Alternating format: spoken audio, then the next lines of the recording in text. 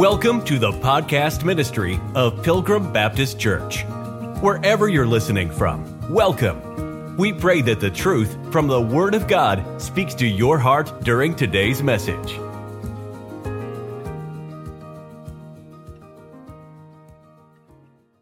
It's grace. It's a gift given to the undeserving. No payment required. Nothing is owed in return. It's God's favor to the unfavorable. It is God's love to the unlovable. And in Ephesians chapter 2, we all know this verse, number 8, the Bible says, "For by grace are ye saved through faith, and that not of yourselves. It is the gift of God." A lot of key words in that one simple passage of Scripture. But nothing is more near and dear to children than their own souls. And that's what we seek to minister to here at Pilgrim Baptist Church, children's souls. That's what the Sunday school program is designed to do. And all that we do here is designed to minister to one another spiritually. We don't want anybody to lose their soul. And certainly a young child, a young infant, we've already gone over all this material. They're covered by innocence and God's grace. If they were to die and not come to an age where they actually understand what sin is and right and wrong, God takes care of that. But we have to remember, children don't stay 7 forever. They grow up and they become adults. And so when they're young and you have an opportunity to minister to them, take advantage of all that time. But some children grow up to love money more than their own soul. Some children grow up to love friends more than their own soul. Some children grow up to love the pleasures of life more than their own soul. This is why we see so many young people, that 18 to 25 age group, so involved with the pleasures of this world. Why? They just simply love that more. And they need to be saved. And so when we see in Ephesians chapter 2, verse number 8, it says, "By grace are you saved." And so why does it say you need to be saved? If you imagine being in the parking lot, and you're in that parking lot, and all of a sudden I just run up to you frantically, and I grab a hold of your arms and I say, I'm here, I must save you. You would think that I'm some type of nut. What is going on? Who is this guy? You'd probably call the cops. Now suppose you're in that same parking lot. It's late at night. It's dark. Hardly no one is around, except the perpetrator that's coming up to you and is about to rob you by knife point and to take your belongings and possibly your life. And I frantically run up and say, I grab on you, I'm here to save you. I said the same thing. What changed? The picture in your mind, what changed was the situation. Danger. When danger is present, salvation is then needed. When danger is not present, salvation is not needed. On one situation, you would call the cops on me. On the other situation, you would be grateful that I was there, acting in the manner that I was acting. Does that make sense? So children need to understand God's grace, but they need to understand why they need to be saved is because of the danger. And if you don't bring that to light to them, they will never see their need for the Savior because they never see themselves in a position of danger. I've heard many people say to me, and they typically say it when they see you doing public ministry, well, you really should just be sharing the love of Christ. What that usually means is they don't like you telling other people that they're wrong or they're bad or they're sinners or they're in danger of hell. They don't like any of those words, so they'd rather just extract love. And they do that at their own destruction, because God's love is only magnified to its glory when we first see ourselves as wretched sinners. It's like we spoke to two boys over this weekend, and I said, if your friend ran out in the street, or if your friend was out in the street and there was a car coming about to hit him and he didn't see it, would you run out and save him? He said, oh yeah, I would. I said, now think of your worst enemy. And I went through a little bit with him so he can get his worst enemy in his mind. I said, now if he was out there, would you run out and save him? Sure. He goes, no, I wouldn't. I wouldn't. I said, that's what God did for you. Until you allow that young person or that child to see they're actually in danger, they can't really understand the love of God to its fullness. That's why it says, but God commendeth his love toward us, and that while we were yet sinners, Christ died for us. He didn't die for us because we're so wonderfully good. He died for us because we were so wretchedly bad. And that's the love of Christ. But danger was the difference.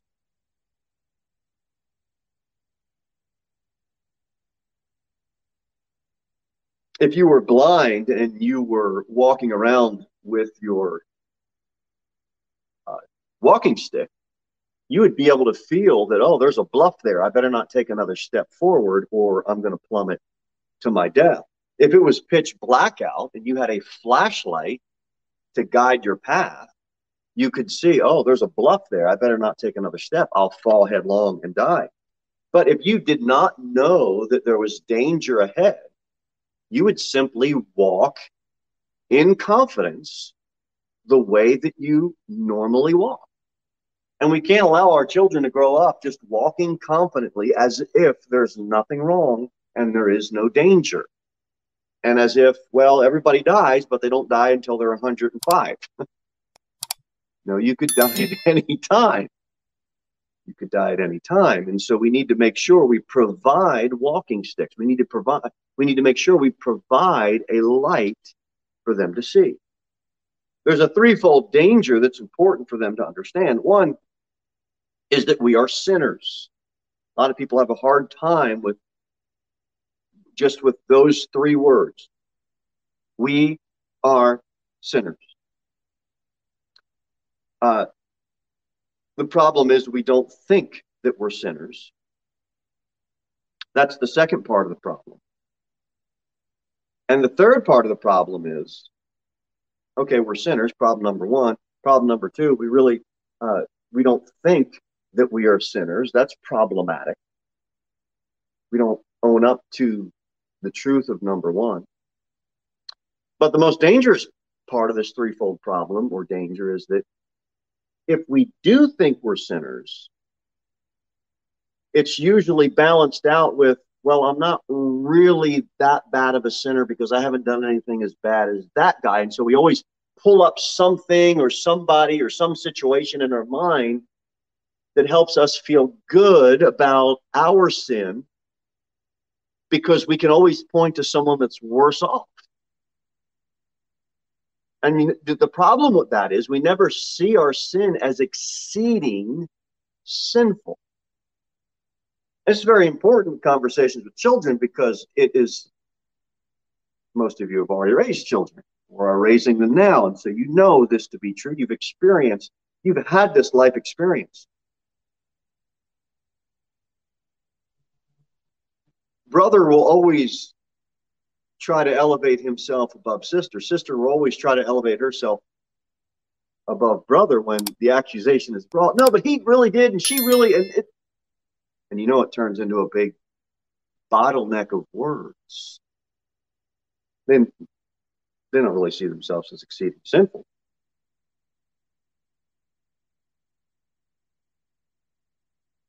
And as a result, they don't tremble at sin. Remember last week we said that I think we ended with the devils believe and tremble. And we talked about, yes, you need to believe. But we drew out the distinction of Don't allow your children to have the same religion as the devil. And some even worse, where they don't even tremble because they don't see themselves in danger. They need to be able to tremble. It's not going to affect their self-esteem. It's going to make them really reflect about why they're here, what their purpose is, who their creator is, and what's most important. Romans chapter number 4. Verse number 4. Romans 4, verse 4. Now to him that worketh is the reward not reckoned of grace, but of debt. But to him that worketh not, but believeth on him that justifieth the ungodly, his faith is counted for righteousness. You can't purchase salvation with your tears. You can't purchase salvation with your good works. You can't purchase salvation by going back and making all of the wrong that you've done right. This isn't a community service-based salvation. That's what religion is. So if you were to if you were to admit that you're a sinner, and if you were to admit that because of your sin you're separated from God, if you think if someone tries to sell you on the fact that this is some type of community service-based Christianity, you just default right into the danger, that threefold danger that you never allow to see yourself as exceedingly sinful. In other words, there's nothing you can do. Community service won't clean you up. Money won't be enough to purchase your salvation, which is why we see in Romans 4, look at the wording, but of debt. But of debt.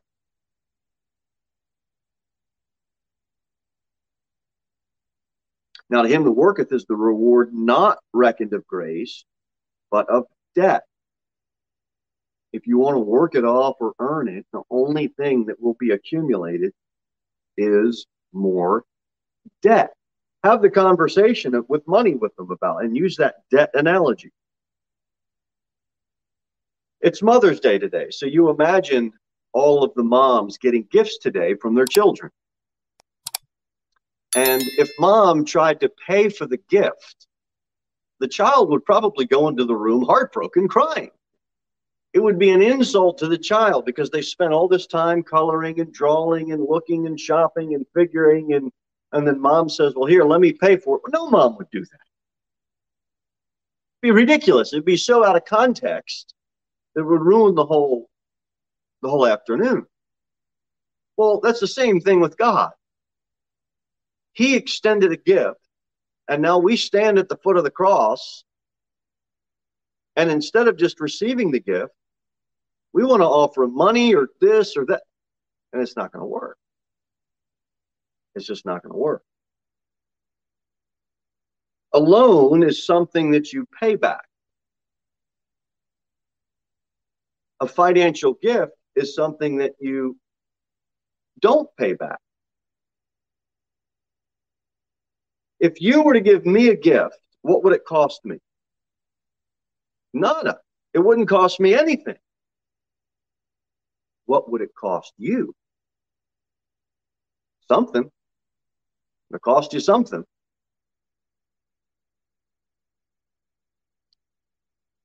If you were to give me a gift today,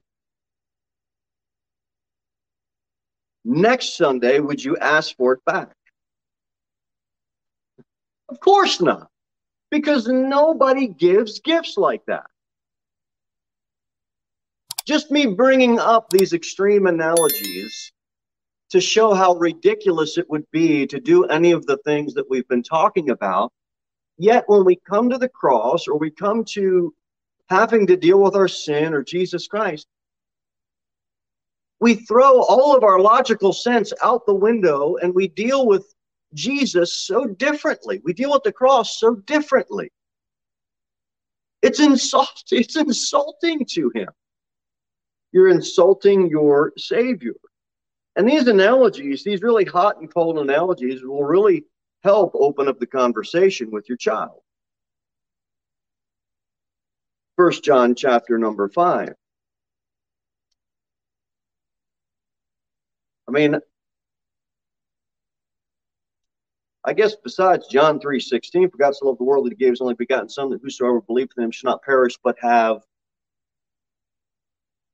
That means it would last for, so that means you're eternally saved and secure. I mean, am I reading into the text? Is that pretty easy to understand? Besides John 3:16, I guess you can go to a bunch of them. I start thinking about it. There are other verses, but look at 1 John chapter 5, verse 13. These things have I written unto you that believe on the name of the Son of God, that ye may know that ye have eternal life, and that ye may believe on the name of the Son of God. A child says, well, how do I know? How can I really know that I'm saved from the danger of my sin? Adults ask this question too. Young adults ask this question because religion has told them that you really need to try to live your life as a good person, which if I stop right there, that's a pretty truthful statement. I mean, don't you want to live your life as a good person? Except if you're living it as a good person to merit salvation, that's where the line has to be drawn. Anybody that ever doubts eternal security, and if your child ever doubts their salvation, bring them to this verse and ask them, have you believed, look at the verse, verse 13, have you believed on the name of the Son of God? Yes. Okay. That ye may know that ye have eternal life. Well, I'm not sure. Okay. Did you believe on the name of the Son of God? The end of the verse. Yes. Okay. Then you have eternal life. Well, I talked back to you pretty bad this morning, Mom, and I think I lost my salvation. No, you didn't lose your salvation. You just lost the privilege of having dessert tonight. That's what you lost, okay? but you didn't lose your salvation, honey. Now go back to your room because you're going to be in there for another hour. What did you lose? You lost time to play outside. You lost, right? But you didn't lose your salvation. And this is so important because Christians get so messed up on this. Look, I am not recommending you live as a carnal Christian, and I know you are not recommending that I live as a carnal Christian. Matter of fact, I'd said before, I don't even like putting the two words together in a sentence. It's like jumbo shrimp. It can't be both. It's either jumbo or it's shrimp. It's driving on the parkway. You're going to park there, you're going to drive there. I don't know if they don't have parkways here. That's a New Jersey thing. But the point is,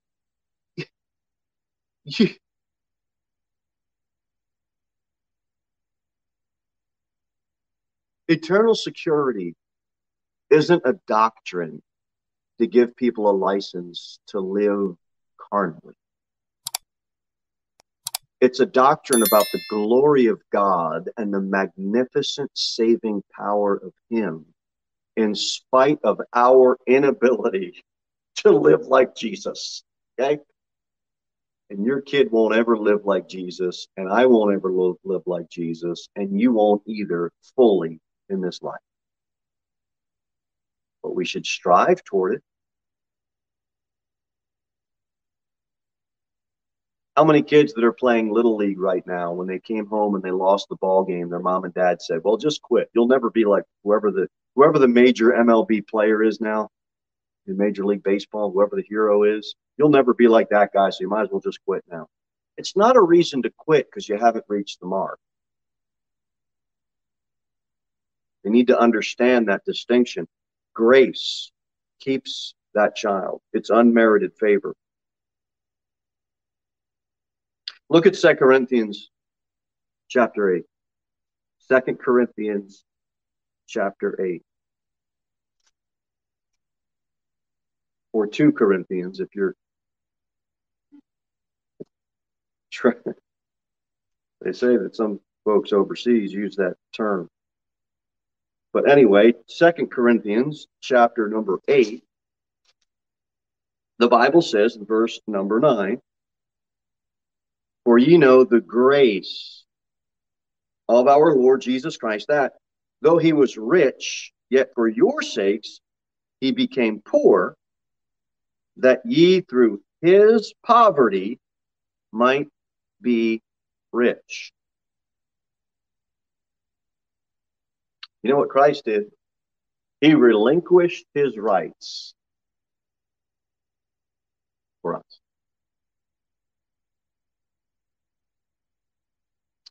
He became rich because we were so wretchedly poor and deep in sin. Or he became poor. He left his richness. Would you come down from heaven?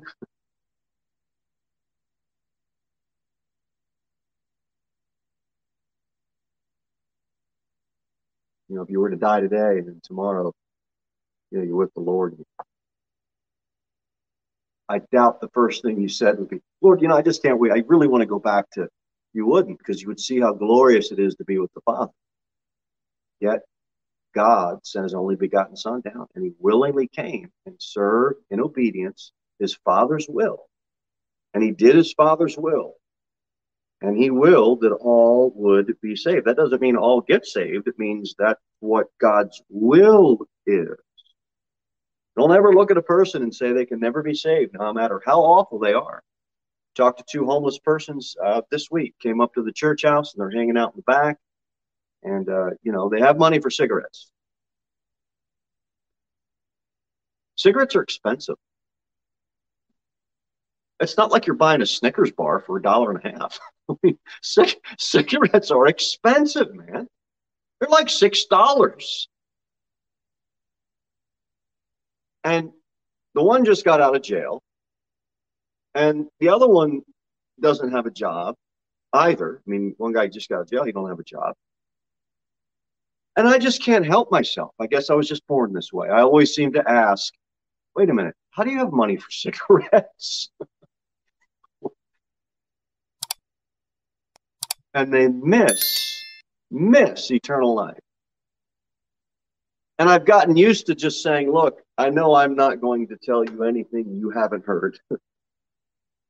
Because we're so spoiled in America that you can get yourself incarcerated, and you might even be better off because there'll be churches that'll go into the church. You can't leave. You're locked up, and they're going to tell you about Jesus Christ. That's how spoiled Americans are. Look, it's a great thing. Jail ministry is a great thing, but you can't get away from the gospel in America. You can't get away from it. They know head knowledge, but they just can't get a hold of what it really means.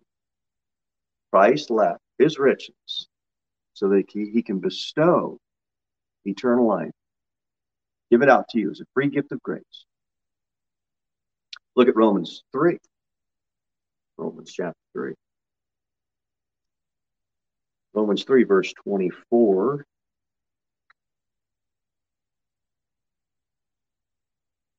For all sin comes short of the glory of God. Verse 24, being justified, that means restored to God's favor. Remember, you're unfavorable. He restores you. He justifies you. He doesn't make you right. He declares you right. He doesn't make you right. He imputes his righteousness to you. He accredits his righteousness to your account. Being justified freely by his grace through the redemption that is in Christ Jesus. Well, my child won't understand the word justified. Well, you explain it to them. Something that is just is something that is right. You are not right. So that would mean that you are unjust. And you need to be justified. How are you justified? How are you declared right? By your works? No. Have them look at the text. By mommy and daddy's religion? No. Just have them read. By his grace. Freely given. Freely offered. No strings at all attached.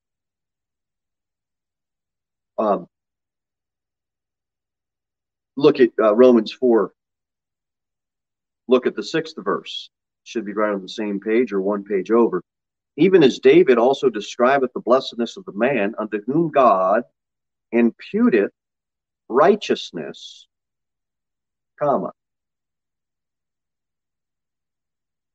But that's not where the comma comes, because there's two more words. What are those words? Without works.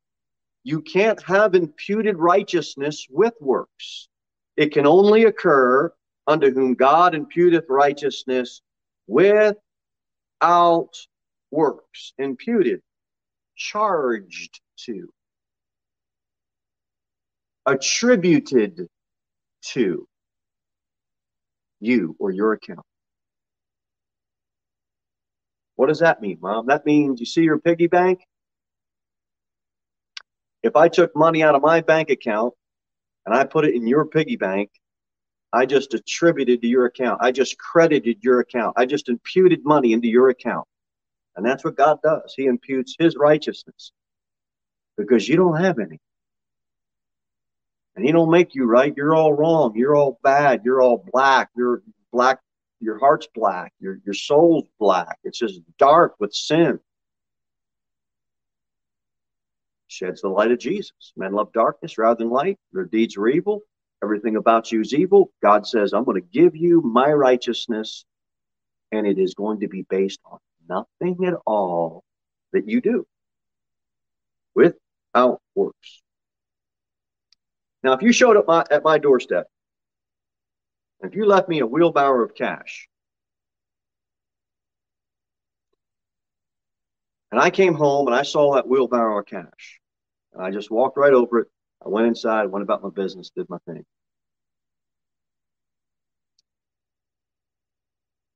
It wouldn't do me any good. I'd still be in debt. I still wouldn't have money for food. It would do me no good. If I went home and you had left a huge box of food on my doorstep, and I just walked right over it and went into the house, my children and myself would continue to starve because we haven't received that gift.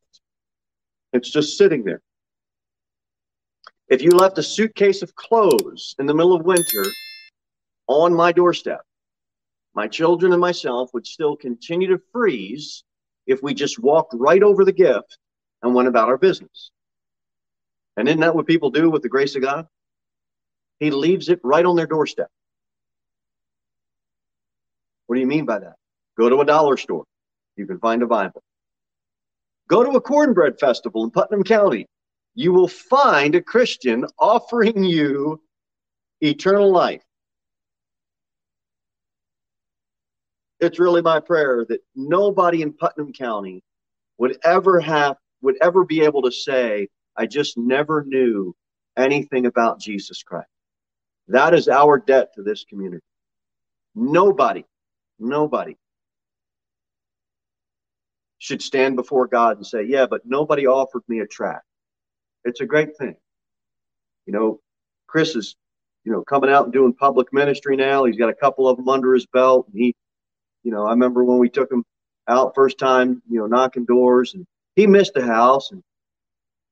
So, come around and we're going to go to another section. He said, Brother Jimmy, I really want to go back to that house. That was the only one on that street that I missed.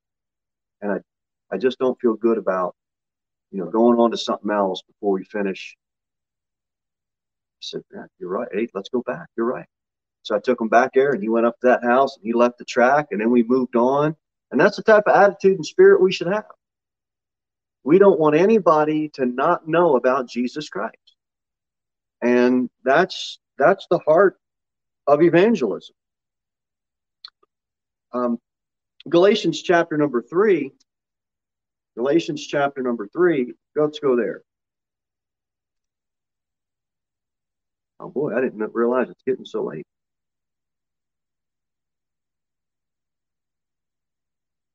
Okay, there it is. Galatians chapter number 3. There's the putting on. Galatians chapter number 3. Look at verse number 27. The Bible says in verse 27, for as many of you as have been baptized into water have put on Christ? No. Have been baptized into Christ have put on Christ. You don't put on Christ in the water. You put on Christ when you trust in him and he imputes his righteousness. He also baptizes you with his Spirit, and you have put on the Lord Jesus Christ. Colossians 3, you don't have to turn there, and have put on the new man, which is renewed in knowledge after the image of him that created him.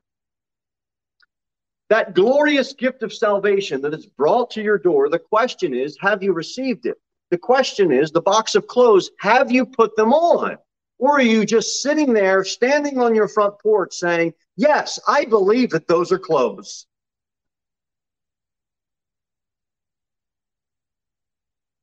Yes, I believe that that is money. I know I have debt, and I believe that that's money, and you just go on. You never put it on. The old parachute story. Yes, I believe that we're plummeting down to the earth. That's a parachute. Yes, I believe that that's a parachute. I intellectually understand it's a parachute as we are plummeting to our death at thousands of miles per hour. Nobody in their right thinking mind would do that. Why? Back to the parking lot. The danger. What would they do? They'd grab that parachute, they'd put it on. And that's what we need to do with Christ. Don't walk past the food. Don't walk past the clothes. Don't walk past the money. Put it on. Receive it. And you become a new man, a new creature, if you will. There's a difference now. Go to Romans chapter number 10. People have asked this. Do you have to believe in or do you have to believe on? Both. But if you do one without the other, you can still be lost. Remember we said that the devils believe and tremble? They believe in Jesus. They just haven't believed on Jesus. And if this question ever comes up, we can simply address it as, well, which one is it? Both. Both. You can't just believe in him. A lot of people believe in him. Nicodemus believed that he was teacher and all, but he didn't believe on him until he met Christ. He said, you must be born again. So you've got to have both. You believe in the virgin birth. You believe in the deity of Christ. You believe in the fact that he died on the cross. He was buried, rose again 3 days and 3 nights later. He ascended. He seated at the right hand of the Father. You believe intellectually in all those things, but if you haven't believed on him, if you haven't put him on, if you haven't repented of what your trust has been in and put on the Lord Jesus Christ, then all you have is head knowledge, and it's not going to do you any good. That's why Romans 10, verse 14, it says, how then shall they call on him in whom they have not believed? And how shall they believe in him on whom they have not heard? And how shall they hear without a preacher? We must compel people to believe in him. But also in Acts 16:31, believe on the Lord Jesus Christ, and thou shalt be saved and thy house. You've got to have both of those. You got to have both. 2 Timothy 1. 2 Timothy chapter number 1. Verse number 9. 2 Timothy 1, verse number 9. Bible says, end of verse number 8, but be thou partaker of the afflictions of the gospel according to the power of God, who hath saved us and called us with an holy calling. Watch this, not according to our works, but according to his own purpose, and watch it again, and grace, which was given us in Christ Jesus before the world began. We're going to go back to our story. We're in the parking lot.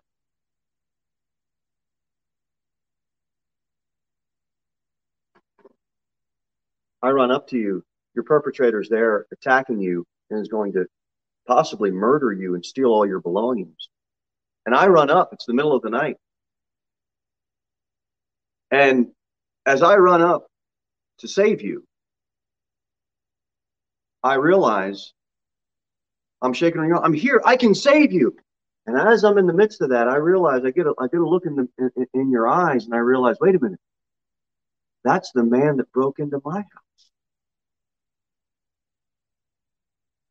The perpetrator is attacking the one who has broken into the Savior's house. And I'm trying to save somebody, and I realize he's the one that murdered my wife and children. He's the one that burnt my house down to the ground.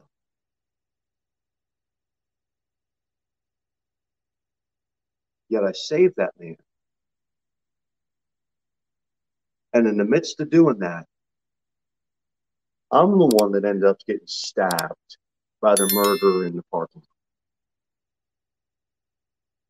I chase him off. I saved that man's life, but I'm the one that's getting stabbed. I'm lying on the parking lot, bleeding out to death. Now, let me ask you a question. Would you look down at me and say, I've got some Reese Pieces I just bought in the store. Can I offer you some of those? Who would do that? Oh, thank you so much, sir. Let me get out my wallet. You know, I've got $10 or $20 left over. Can I leave you with that? It would be insulting to the man. It's blasphemous to even think of it. You would never do that. Yet millions of people do that with Jesus Christ every single day. And our children must understand the danger that they're in, but also the danger that they've done. Even a little white lie is enough sin to separate them from a holy God. Really? When you say really, it just means you don't understand just how glorious God is. And we must be able to bring that picture to their mind. Don't offer anything to God. Because the same way, if you would try to offer me in that story, in that picture, in that parking lot, it would ruin the entire relationship. If you shed a tear when you get saved, it better be because you're so sorrowful and grateful that God saved you. It better not be, well, I'm emotional, I must be saved. Because then you got to make everybody emotional or they ain't saved. Tears ain't going to save you. If you're crying out to God and you're praying out to God, it better be to save your soul. It better not be, well, I said these prayers and the words that the man told me to repeat, I'm trusting. You better not trust in them. Because the man that didn't pray the prayer you prayed, how you prayed it, repeating it how you repeated it, you got to be careful of those things. Might you shed a tear? Sure. Don't trust it for salvation. Should all men pray and cry out to God and confess Him with their mouth? Yes. But you better hope that you're trusting in what God did for you, not magic words. Because your magic words aren't going to save you. If you have money, great. Keep working, save it, invest it, do what you got to do with it. Just don't put your hope in it for salvation. Your children have emotions, be careful with their emotions. They're true, they're real, they're there. Don't have them trust their emotions for salvation. They must trust Jesus Christ. Tears may be there, emotions may be there, prayers may be there. But just make sure they know what or who, and who they're trusting in. Thank you for listening to the podcast ministry of Pilgrim Baptist Church. We look forward to seeing you in the next episode. In the meantime, you can sign up for our email newsletter at www.pilgrimbaptist.church.